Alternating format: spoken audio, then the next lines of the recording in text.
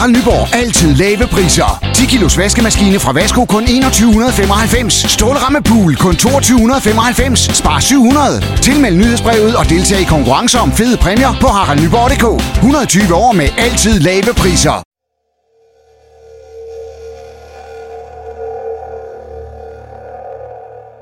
Den 3.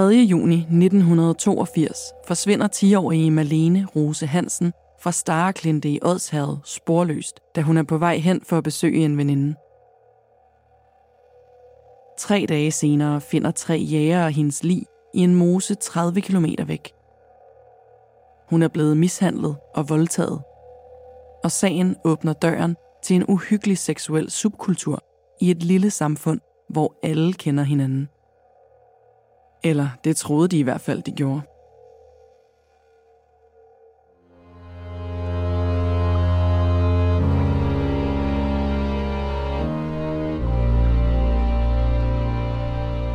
Du lytter til Mord i Nord, en podcastserie om nogle af de mest opsigtsvækkende drabssager fra Norden.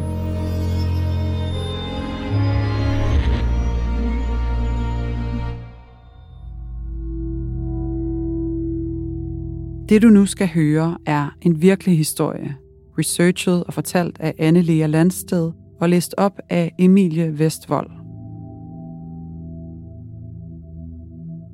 Det her er en genfortælling af sagens fakta, som de har været gengivet i andre medier, fra domsudskrifter og andre skriftlige kilder. Nogle detaljer er udeladt, ligesom vi her afholder os fra at tage stilling. Det har retssystemet gjort. Men du skal være forberedt på, at det kan være voldsomt at lytte til. Ikke mindst, fordi det handler om rigtige menneskers liv og død.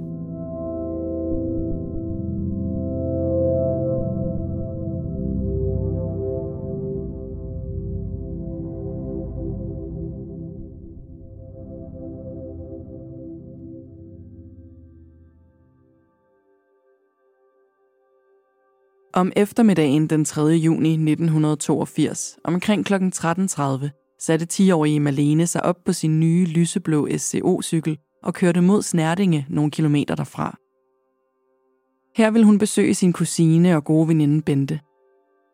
Normalt aftalte de at mødes, men den 3. juni havde Malene ikke ringet i forvejen. Hun ville overraske veninden. Inden hun tog afsted, lagde hun en seddel til sin far på bordet i stuen, så han ikke skulle blive urolig, når han kom hjem fra arbejde og så, at hun ikke var der. På sedlen stod der: Til far, jeg har kørt over til Bente, kommer hjem lidt over 6, husk at ringe til mor. Hilsen Malene.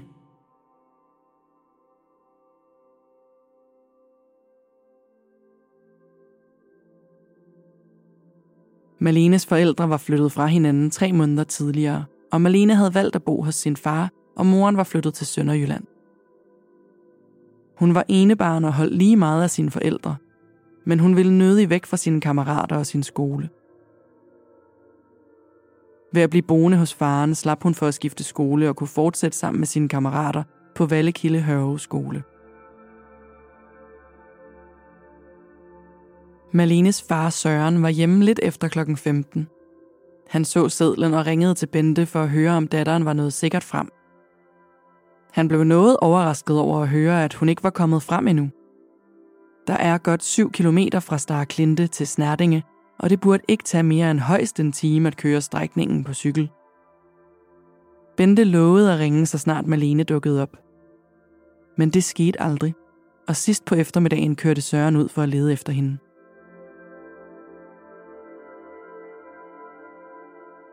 Måske var hun faldet og havde slået sig. Han spurgte naboerne og nogle af hendes klassekammerater. Men ingen havde set Malene, siden hun fik fri fra skole først på eftermiddagen. Malene var lille og spinkel og mindre udviklet end de fleste af hendes jævnaldrende veninder i skolen. Hun var endnu ikke begyndt at interessere sig for drenge, men hun havde mange gode drengevenner. En af dem hjalp hendes far med at lede.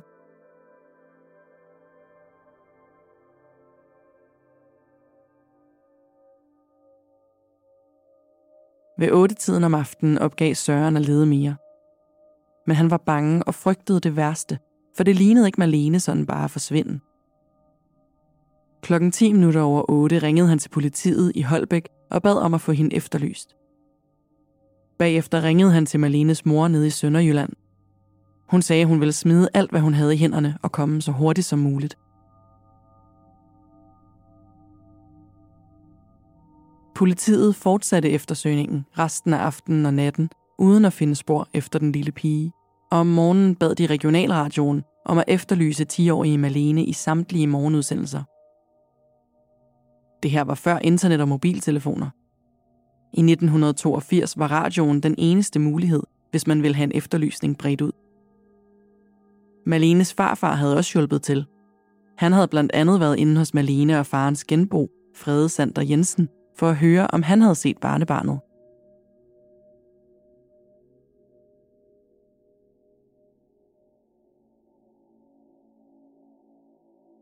Malenes mor kom tidligt næste morgen, og mens politiet fortsatte eftersøgningen på jorden, tog hun og Søren direkte ud til flyvepladsen i Kaldred. De fik fat i en pilot, satte ham hurtigt ind i sagen, og kort efter var de på vingerne. De fløj hen over Havnsø og langs Kalundborg-Nykøbingvejen til Snerdinge.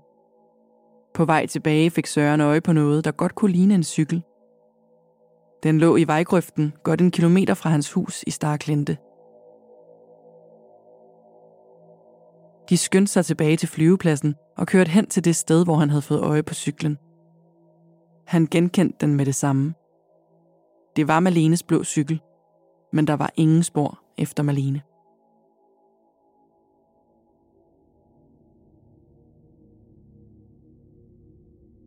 Politiet frygtede det værste og lod sagen gå videre til kriminalpolitiet, der bad om assistance fra Rigspolitiets rejseafdeling, eller rejseholdet, som det blev kaldt.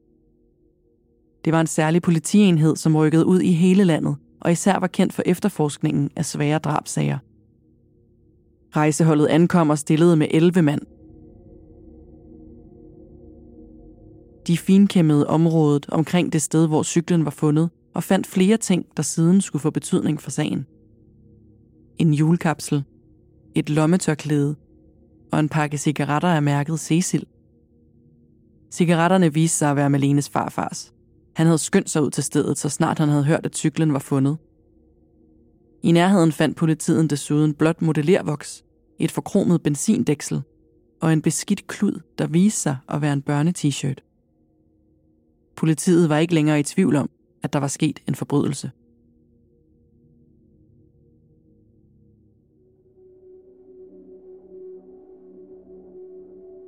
Men det blev ikke rejseholdet, der fandt liget af den 10-årige pige. I stedet var det 3 jægere, der havde været på jagt i Mose og fandt Malene delvist i vand og med en papirsæk over sig. Mose ligger omkring 30 km fra Starklinte i retning mod Sjællands Odde og havde derfor ikke været med i den første del af eftersøgningen. Hun lå på ryggen. En gul klud var blevet mast langt ned i svælget på hende, og med en sådan kraft, at flere af hendes tænder var blevet slået ud.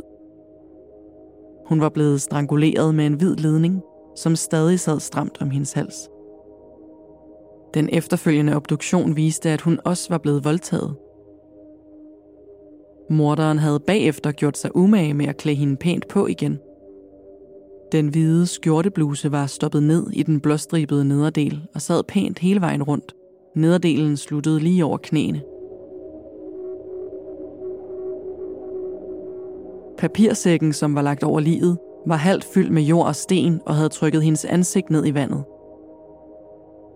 Politiet fandt et stykke køkkenrulle og en blå klud af samme slags som den gule, der var proppet ned i halsen på Malene.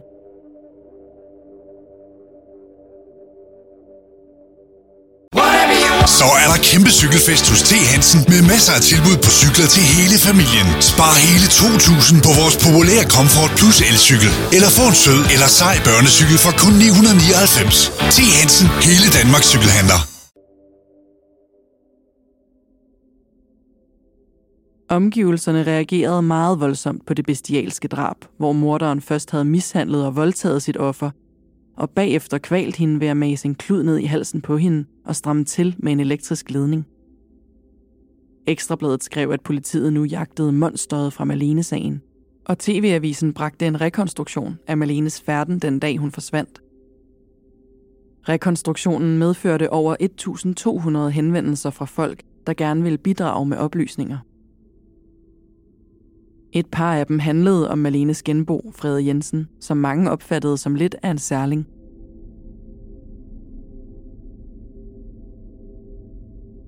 Præcis på ugedagen for Malenes forsvinden, den 10. juni 1982, satte politiet en trafikspærring op på Nykøbingvej i Starklinte. Mellem kl. 13 og 16 blev alle bilister standset og spurgt, hvad de havde lavet i samme tidsrum for præcis en uge siden.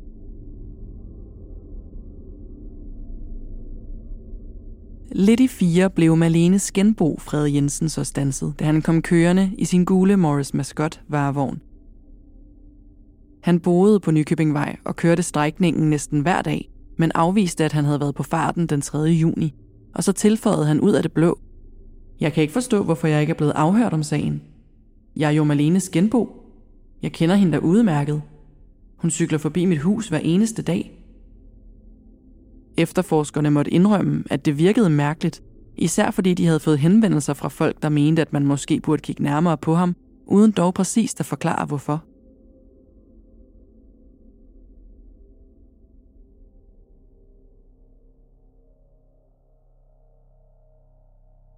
Fire dage senere tog politiet så ud for at tale med ham.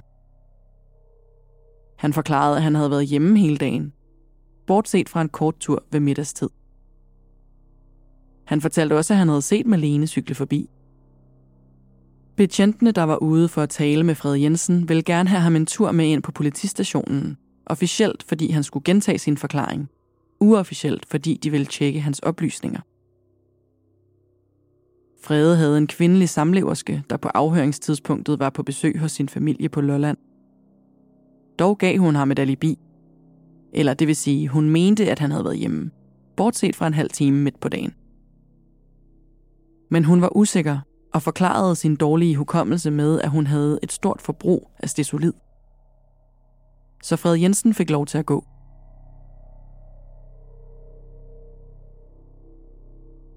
Den 17. juni 1982, præcis 14 dage efter Malenes forsvinden, sigtede politiet Frede Jensen for drabet på den 10-årige pige og ransagede hans hjem for spor. Under ransagningen fandt man 270 pornoblade og pornobilleder med voldsomme sexscener. Der var breve med kontaktannoncer, hvor han enten tilbød sex eller søgte partnere til forskellige former for sex. Der var 200 negativer med egne optagelser af blandt andet overgrebsmateriale, hvor børn medvirkede. På flere af dem var Frede også selv med. Naboerne havde altid syntes, at han var lidt underlig, men de blandede sig nødigt og havde ingen idé om den uhyggelige seksuelle subkultur, der foldede sig ud bag de lukkede døre. Frede Jensen nægtede sig skyldig.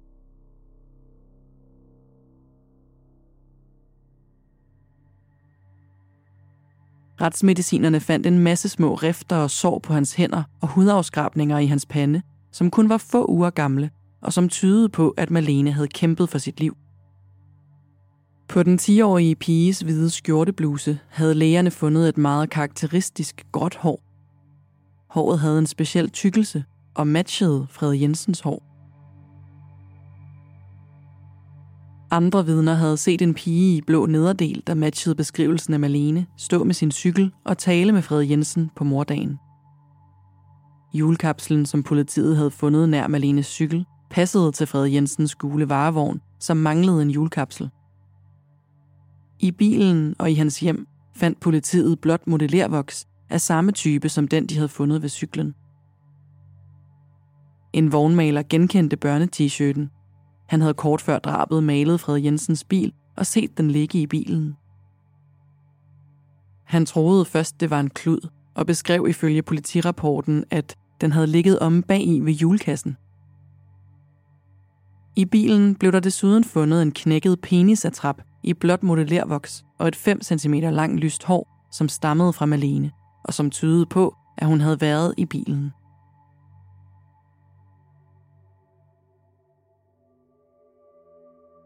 Fred Jensen var kendt af politiet og havde adskillige domme for tyveri og overtrædelse af færdselsloven bag sig, men han havde også været anmeldt for flere voldtægtsforsøg.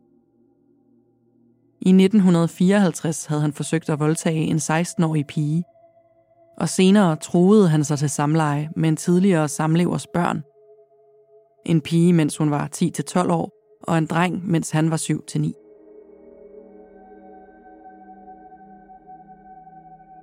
Med Malene-sagen fik samfundet et rystende indblik i barnedrab og misbrug af børn. Og Fred Jensen blev symbolet på den ultimative ondskab. Fred Jensen tilstod aldrig drabet på Malene, men fastholdt til det sidste, at han var uskyldig, selvom alle spor pegede mod ham. Den 2. december 1983 blev han idømt livsvarigt fængsel.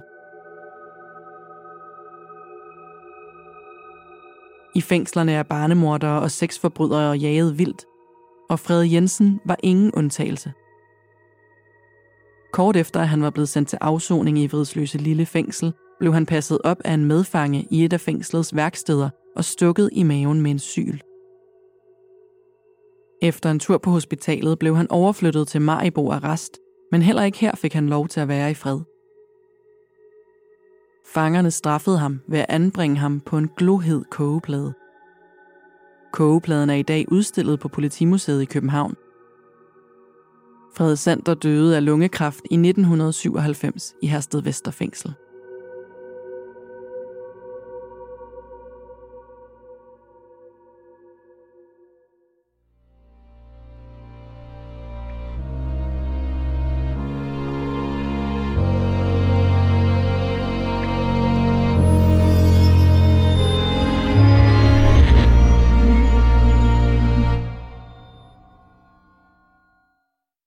Nyd sommerferien på Prime. I'm here to show you a wonderful place. Tag på spændende rejser og find din næste feriekæreste.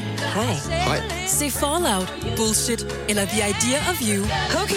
Og gør dig klar til en sommer fuld af eventyr. Kun på Prime. Kræver Prime Video abonnement.